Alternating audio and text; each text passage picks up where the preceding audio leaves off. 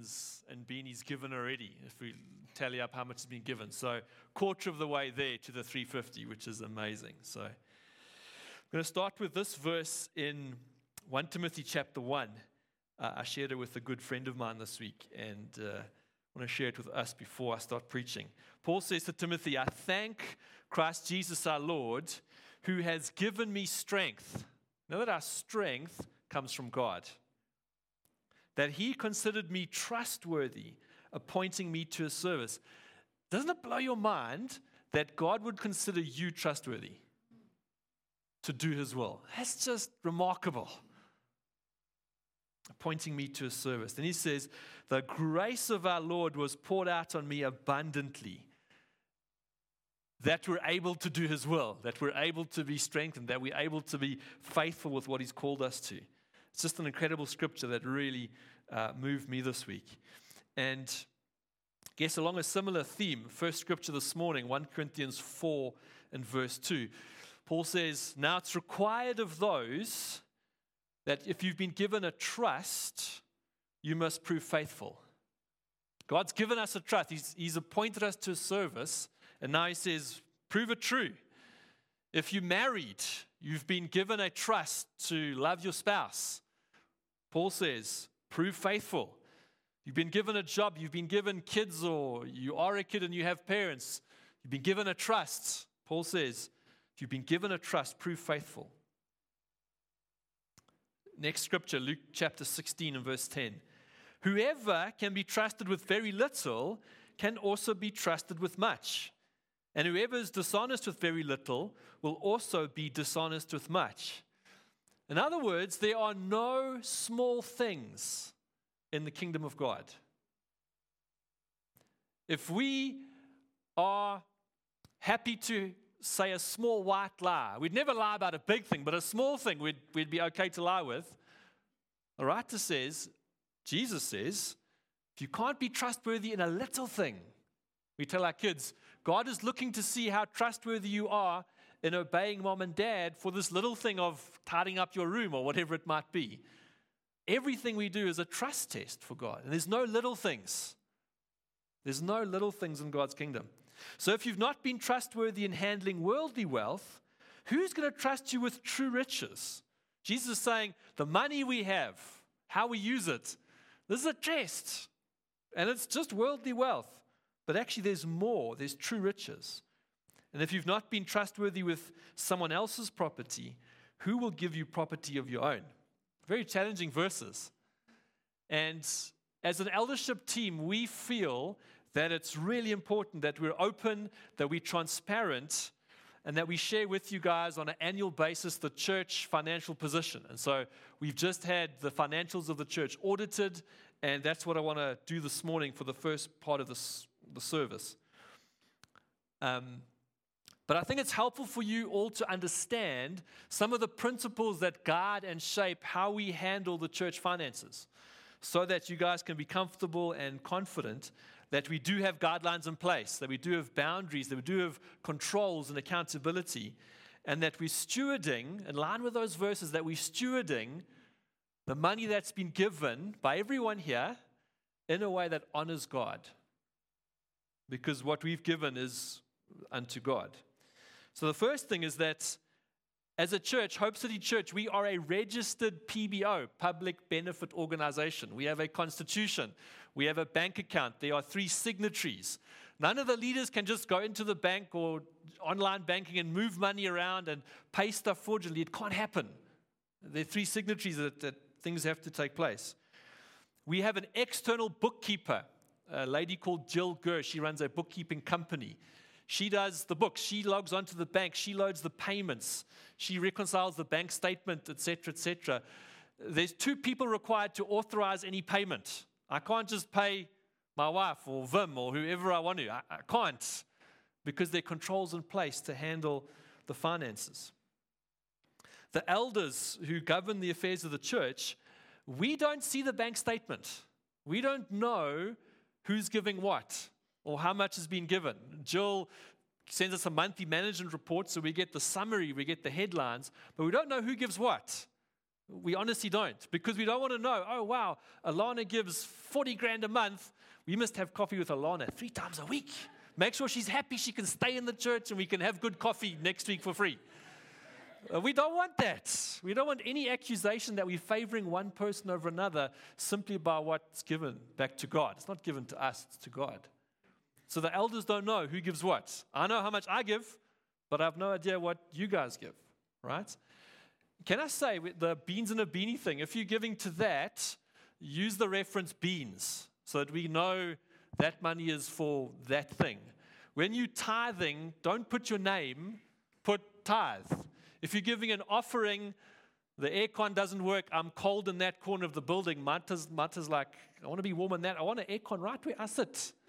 If you're putting an offering that's not your tithe, say offering, or say for the aircons, or say for an outreach, or for the orphanage that we work with, or the old age home we work with. Whatever it is, put that thing. Don't put your name. Because if anyone does happen to see them, we don't want to treat you differently, honestly.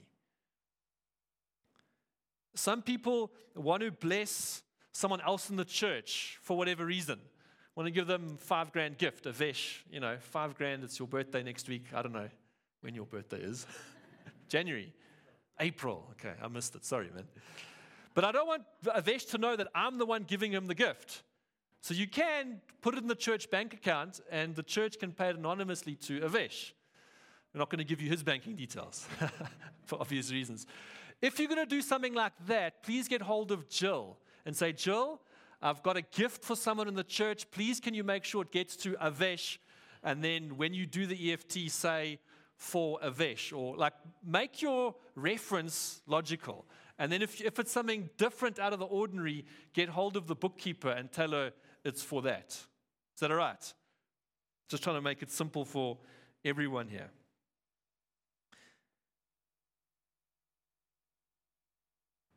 That's how the kind of banking works. We have a finance team in the church where all 6 of the elders plus Albert, wherever he is, the back, Deacon Albert, is involved. That's because we don't want the elders just to you're the best elder in the world. Be blessed, we don't want that kind of thing happening. So we have Albert, who's external and impartial, to make sure we do things right. He actually heads up the finance team, not the elders. We also make our decisions based on consensus. We discuss things and we make sure we agree on how we're spending the money that's been given to what God's doing at Hope City Church. We also give our financial statements to external people. So in the last month, we've given a summary of the church, kind of like a one-pager. This is how the church is doing financially. This is what, as elders, we feel like God's calling us to. We've given that to 3 external people, part of the NCMI apostolic team. Bruce McAlpine, Steve Wimble in Hillcrest, and Derek Chester Brown in Secunda. And we've had at least a 1-hour chat with them saying, what do you guys think? Yeah, this looks good, but you need to tighten your belt over there or pull up your socks in this area. We get external feedback because this is God's money. This is God's church. We don't want to have any accusations against us with regard to stewarding what God has done. We've also had our financial statements audited the last 2 years, even though it's not required for an organization of our size. We want to be above reproach when it comes to finances because there's so many dodgy things happening in other churches. So when I tithe, the tithe is used for the running of the church, for the rental, for the electricity, for the salaries, for the cleaning expenses, for the ministry, for outreaches, etc. And can I say that I don't think tithing is being generous. Because tithing, Malachi tells us, is giving back to God that which belongs to Him. It's not ours to keep. In fact, Malachi says you're robbing God if you keep the tithe. The Bible says the tithe is holy unto the Lord. That means it's special. It's set apart. It's for God. Yeah? Hebrews implies that Jesus Himself collects the tithe in heaven. Now, I don't know quite how that works, but that's what Hebrews says. Tithing is what rebukes the devourer. It's what opens the heaven's floodgates of blessing over our life. It's the baseline. It's the bare minimum a Christian should do. There was, much earlier in the year, a kind of a once-off tithe, which was out of the ordinary, hasn't happened again. Over 200,000 rand, one EFT tithe came in. Biggest tithe the church ever has received. Don't know who it's from. You might think, wow, that's so generous. No, it's not. It's a tithe. And we can all multiply by 10, so we know how that person was blessed, yeah? And if you only tithe 5%, then you're multiplying by 20, which is even bigger. We should be tithing, obviously, 10%. But that's not generous. That's giving to God what is God's. I trust that person's also generous. They're also going to give to Beans and a Beanie and the other stuff we're doing, and give stuff beyond what Hope City Church is doing, because that's generosity, not tithing. Besides tithing, we see other types of giving in the Bible. People gave into projects or building projects. They gave to the poor, the needy. Some people call it alms giving. They also gave to the likes of Paul and Barnabas, who were traveling between churches and planting churches, a translocal offering, an apostolic offering to help plant churches and see other churches strengthened. So there's beyond the tithe, we see other giving. And so I encourage us all, continue tithing faithfully, and also allow God to stir your heart when there are poor people, when there are translocal things, where there are mission trips, to give above and beyond the tithe. So there should be a graph on the next slide. There you go. I don't know how clear it is. That's not too bad. The blue bar is the income, the tithes and offering that's come in. And this is a financial year, 2020, ending Feb 2020, 2021, and 2022. So the last 3 years, church financials. And you can see the orange bars are the expenses, what we've had to pay out. And the gray bar, if it's above the line, is the surplus at the end of the year. And if it's below the line, like in 2020, we went backwards. 2020 was about 50,000. We went backwards. But it's amazing to see that blue line or that blue graph going up. Why? God's added to the church. The church is growing. People are tithing, etc. God's blessing individuals. It's amazing. Expenses went down from 20 to 21 and then up to 22. Big part of that is the rental that we pay here. I'll get to that in a moment. But amazingly, the last financial year that ended end of Feb this year, nearly a 300,000 rand surplus into the bank account. God is good. Amen. In COVID times, I'm just blown away. Go to the next slide.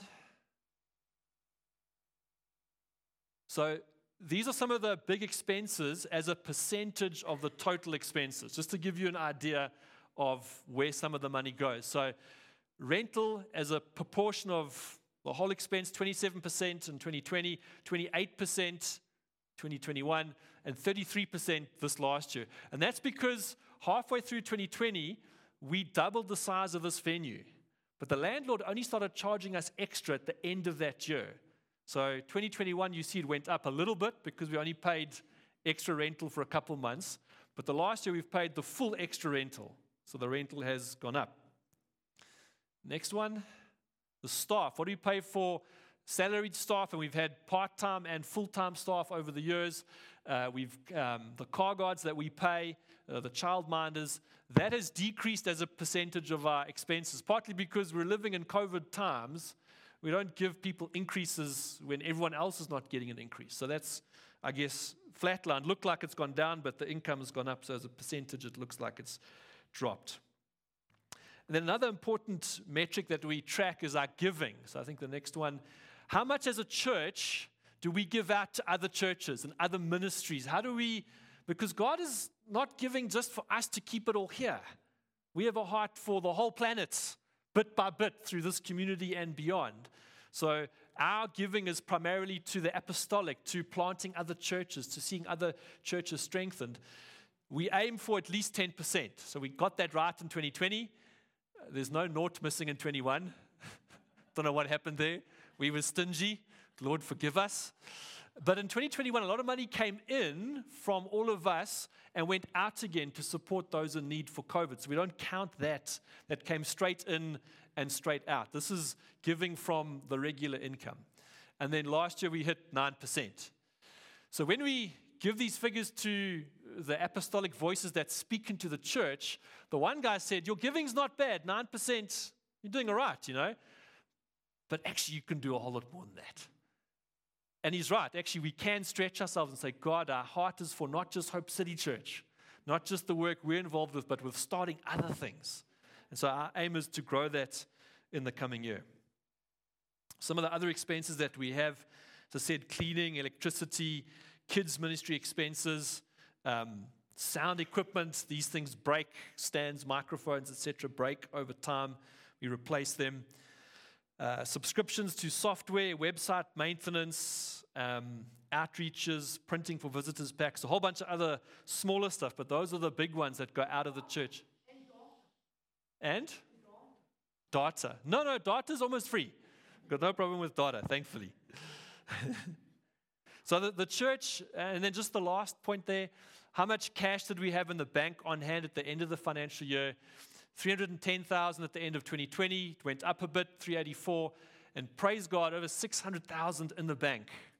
And our aim is not to sit on that, and I'll tell you what we'll be using that for in the coming months. But I'm so grateful to God that we're in a stable financial position. Not every church can say we have money in the bank, our staff haven't missed a salary check, etc. Can we give God a hand? It's amazing. So we are trusting God for a new venue.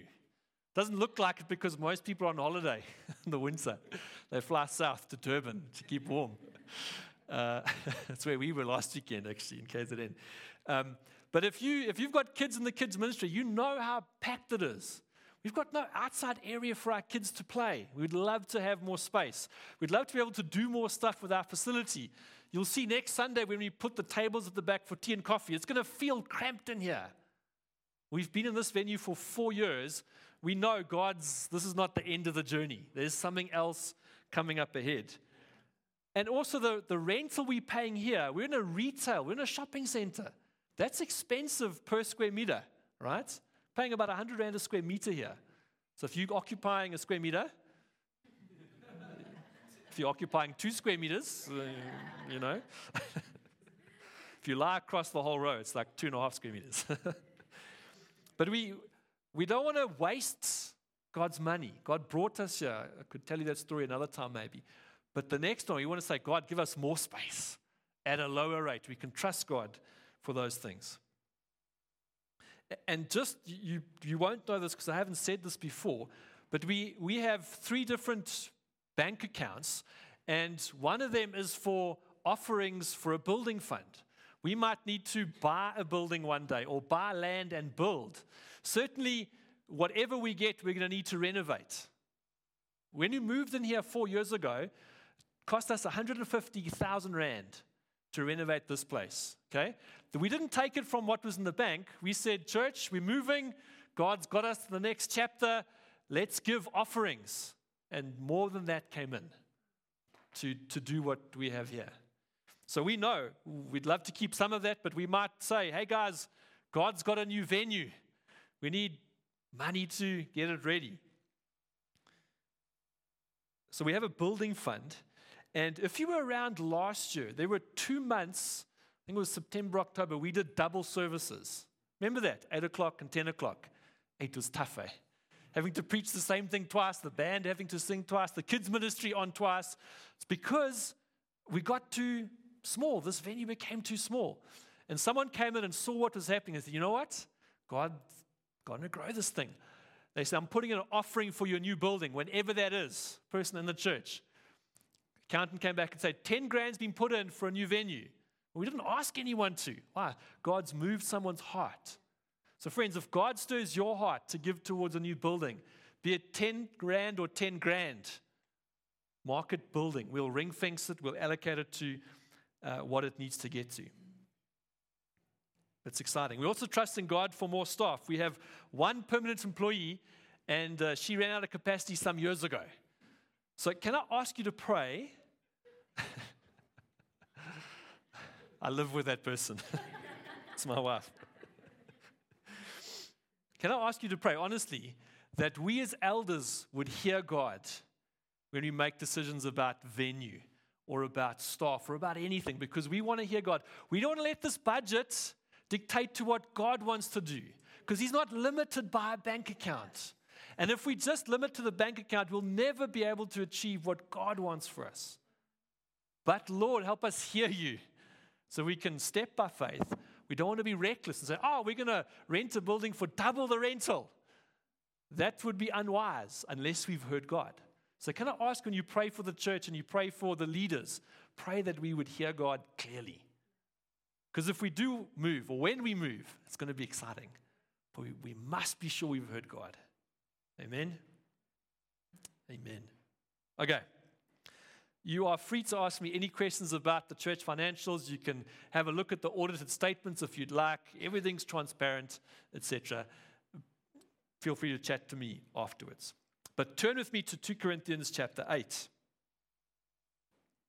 2 Corinthians chapter 8. We're going to read the first few verses.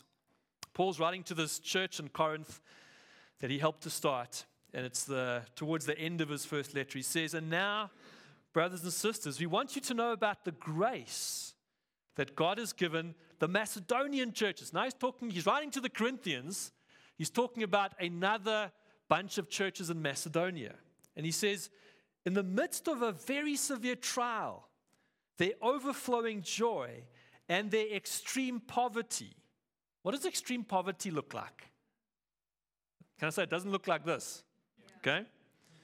Welled up in rich generosity. For I testify that they gave as much as they were able, and even beyond their ability, entirely of their own. In other words, there wasn't a fundraising campaign. Entirely on their own, they urgently pleaded with us for the privilege of sharing in the service to the Lord's people. And they exceeded our expectations. They gave themselves first of all to the Lord, and then by the will of God also to us. So we urged Titus, just as he had earlier made a beginning, to bring also to completion this act of grace on your part. Now he's talking about the Corinthians. But since you Corinthians excel in everything, in faith, in speech, in knowledge, in complete earnestness, and in the love we have kindled in you, see that you also excel in this grace of giving. What an interesting phrase. Paul says, excel, achieve well, be first place. Do brilliantly in this grace of giving. I'm not commanding you, but I want to test the sincerity of your love by comparing it with the earnestness of others, the Macedonian churches. For you know the grace of our Lord Jesus Christ, that though he was rich, yet for your sake he became poor, so that you through his poverty might become rich. And here's my final judgment about what is best for you in this matter. Last year you were the first not only to give, but also to have the desire to give. Now finish the work, so that your eager willingness to do it may be matched by your completion of it, according to your means. For if the willingness is there, the gift is acceptable according to what one has, not according to what one does not have. So Paul's saying, he's writing to this church, and he's saying, the context is that in Jerusalem, the church is persecuted. They're struggling. And Paul is going around to other churches and saying, the church in Jerusalem is under attack. They're being persecuted. Can you support financially? And so it seems like the Corinthian church, we're so keen. Titus put up his hand. We're there. The Macedonian churches did the same. And Paul's saying, hey, last year you guys said you're going to be the first to give, and your enthusiasm's great, but now finish the job. Okay, this is kind of what he's saying. And so here are 3 points about our giving and our generosity. This is not about tithing. If you want to know about tithing, I can give you some amazing resources. This is our giving. This is our offering. This is our above tithing stuff. Yeah? First, most important point about our generosity is that we give ourselves first to the Lord. Okay? God doesn't want your money if he doesn't have your heart. We sung about the heart of worship. Kenneth shared, God wants our hearts. They didn't know what I'm preaching on. God does not want your money if he cannot have your heart. So we worship him. We put him first. We lift him up. We follow him. We devote ourselves to Jesus first. We put him at the center. Because when He's at the center, like the sun is the center of the solar system, all the other stuff in our life, marriage, work, parenting, finances, everything else finds its rightful orbit. We try and make anything but Christ the center, the other stuff will spin out of orbit because Jesus should be the center of our lives.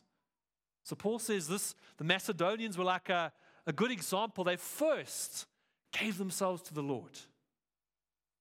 The second thing about our generosity is we give ourselves to other people. Paul says they gave themselves first to the Lord, and then also they gave themselves to us. In other words, to Paul and his companions. Generosity is about giving ourselves to each other. If you've ever been in a crisis or a time of need, you will know what's more important than receiving a pack of blue buffaloes, 100 Rand notes, is if someone genuinely cares and has compassion and love. They phone you, how was the job interview? They bring you a meal when you're too sick to make one yourself. They bring medicine for your kids. That's happened to us, and we've given medicine of kids to other people who are struggling. It's dropping off a meal when someone's in need. It's caring, it's loving, it's kindness. Paul says to the Roman church, be devoted to one another. I know people who are devoted to their soccer team. The soccer team's in another country, another continent. Paul says, be devoted to one another in love. Honor one another above yourselves. Share with the Lord's people who are in need. Practice hospitality. So we give ourselves first to the Lord, our hearts in the right place. Then we give ourselves to people, community, fellowship. And this Macedonian church, I don't know if it blows your mind, but their generosity, remember Paul says extreme poverty. Their generosity wasn't compensation for their lack of dedication. In other words, they didn't just give money, because it's easy to give money, right? I come to church once a month, I'll just give money. I'm not involved in life group, who cares about the beans, but sometimes just giving money is a cop-out, because God wants our heart. And this church, they didn't use that as an excuse. They gave themselves to God, then to others. They knew that's more important than giving money. But they still gave money. They didn't stop there. They gave financially. What a church that must have been. Imagine you went to visit that church and you could just tell they were giving themselves first to the Lord and then to each other. And they were generous with their stuff. Imagine that could be said about this church. Please, Lord.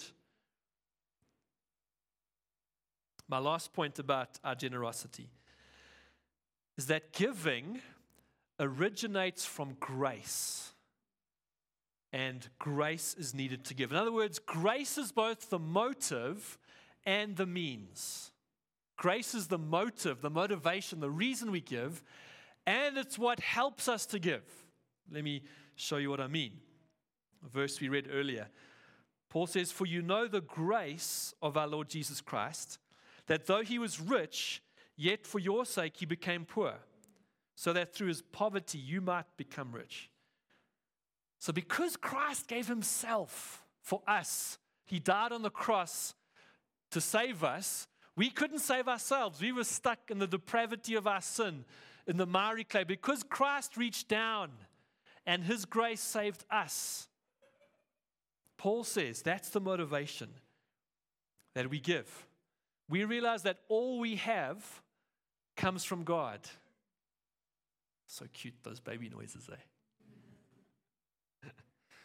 Very cute. Remember that verse where Paul says, I am what I am by the grace of God? I think we can say, I have what I have by the grace of God.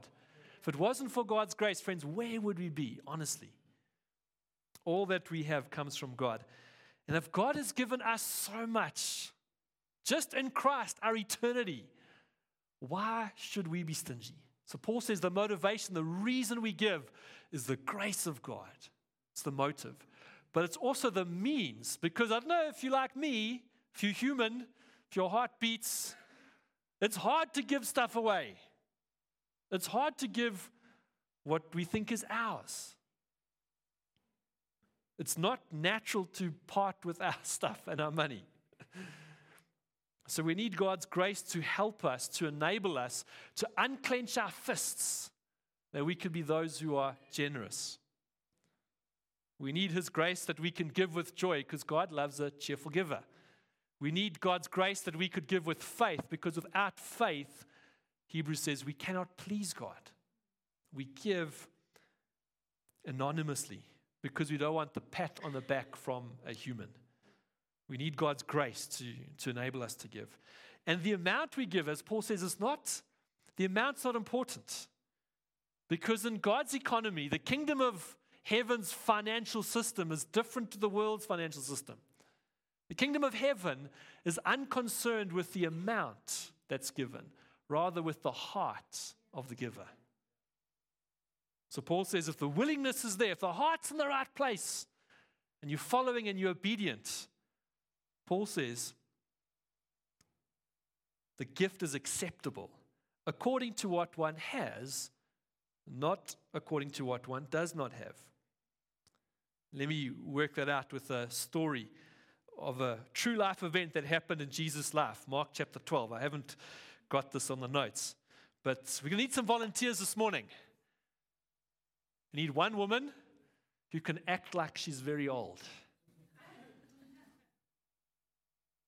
No speaking required. You're not going to embarrass yourself. Vaughn, can you get the offering box at the back put? And can you be Jesus? Vaughn is going to be Jesus. He's got the offering box. I need a few wealthy people. You're going to give lots of money this morning. You don't have, it's all pretend. Don't worry. It's like, promise you. Vaughn, come and sit over here, Brie. Sit here. I need this. Where are my volunteers? An old woman and some generous people, some wealthy people. Alvin, wealthy. Come on, Brandon. Thank you. Yes.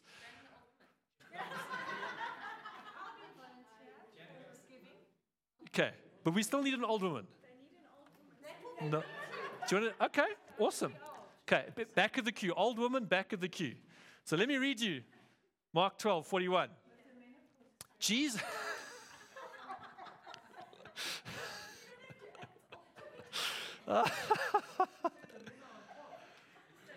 The men are on pause. Mark 12, verse 41. Jesus sat down opposite the place where the offerings, it's a very small box, were being put in, and watched the crowd put their money in. Now, have you ever watched the Leon Schuster movie? You know that, like, it's so obvious, why even do it? Like, Jesus is like, it's not subtle, it's not hiding. I don't want them to see that I'm watching what money they put in. Like, everyone's checking Jesus, check them. Okay? I'll watch you watch me, those glasses. Okay. Jesus is sitting, he's watching, he's checking it out, and people start to give. So you guys walk down, put lots of money in. Hey, plastic.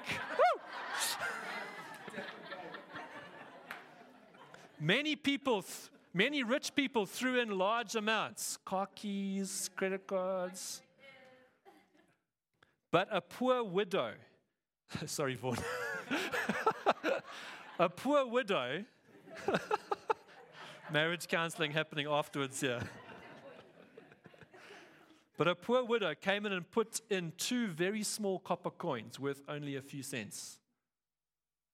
She's got 2 coins. 3 copper coins. Okay. The scripture was wrong. 3 copper coins.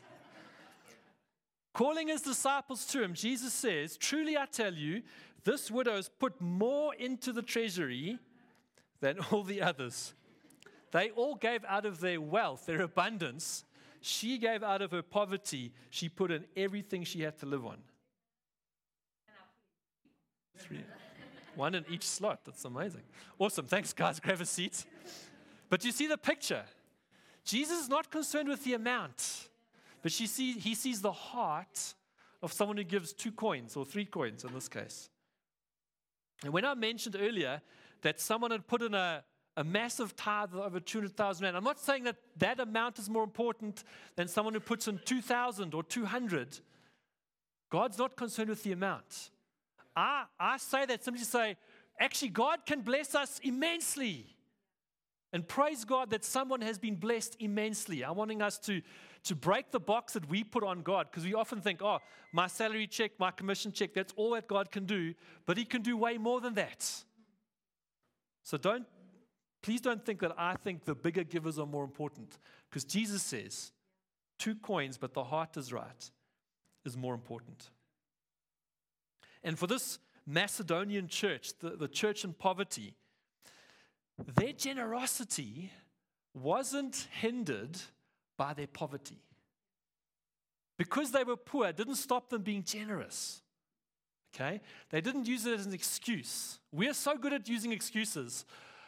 I'd love to give more to what God's doing, but got to pay the bond or the rent or the school fees or the car need service. And those are all good things. Please don't default on your bond. I'm not saying that. But I think for many of us, me included, we use excuses for reasons not to give.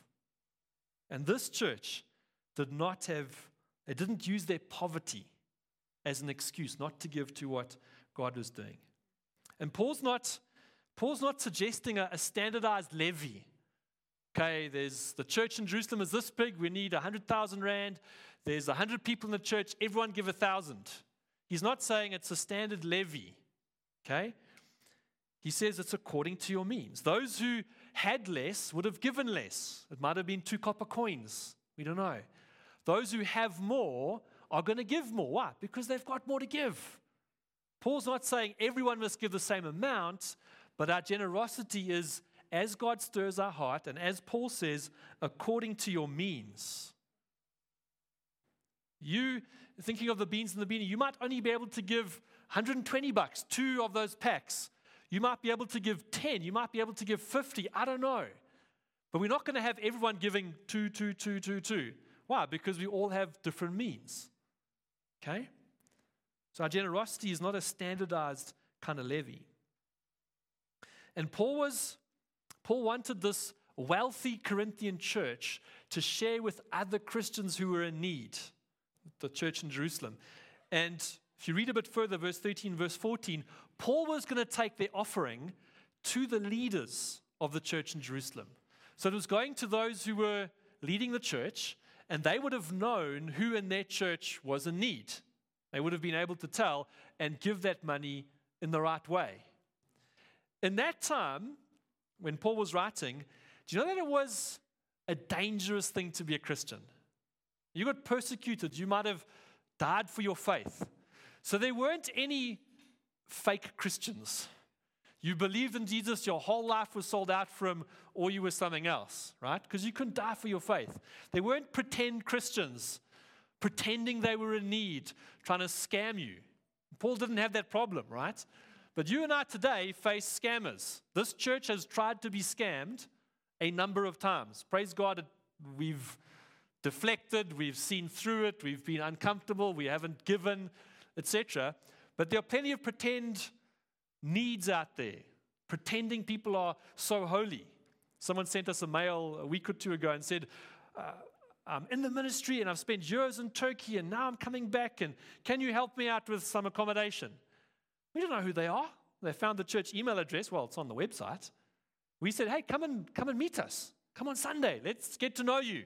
We're not just going to give out to people we don't know. Why? Because they are scammers. So the challenge that you and I face today, which Paul and them didn't face, there weren't any scam Christians that were going to run away with your money and buy a private jet or whatever dodgy Christians do this day and age. Okay?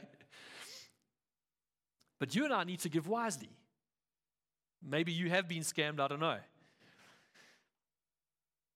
We have to have wisdom with how we give. And I trust that if you're giving to Hope City Church, you've seen that we do steward things wisely, because we want God's kingdom to advance. We have no desire for our thing to advance. We want what God wants here. So when you give generously, Paul says, according to your means, heart in the right place, giving in faith, giving with joy, giving anonymously. We don't want people to treat us differently. But Paul says, do it wisely. And he says this, despite their poverty, that there was this welling up of generosity to help others who were in need. It's an incredible thing. We mustn't be scared to talk about finances. We probably talk about finances in the church maybe twice a year, which is a lot less than Jesus spoke about money, just so you know. Why? Because we're scared of becoming a, whatever label you put on those churches who speak about money a lot. I don't know. But we can't not speak about it because it's part of God's kingdom. And God says you can't serve money and God, but you can use money to serve God. And that's what we want to be as a church. Not tied down to the things of this world, enjoying the blessing of God, but not being, what's the word? Not being owned by our stuff. Not being owned by our bank account, but being open-handed whenever God says we should be giving. Amen? Let me, amen. Let me pray for us. Father, we read that scripture again, Lord. You somehow, you said,